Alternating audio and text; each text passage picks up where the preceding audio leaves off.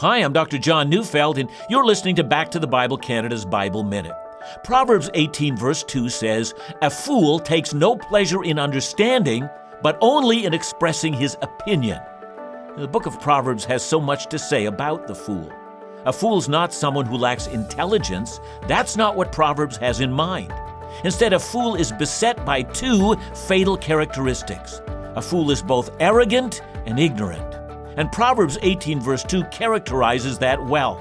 Instead of asking questions, instead of learning and understanding things he doesn't know, the fool is only delighted when he's speaking. He dominates every discussion, and he is and always will be a fool. Whatever you do, do not become a fool. Listen to Back to the Bible Canada each weekday on this station, or find us online at backtothebible.ca.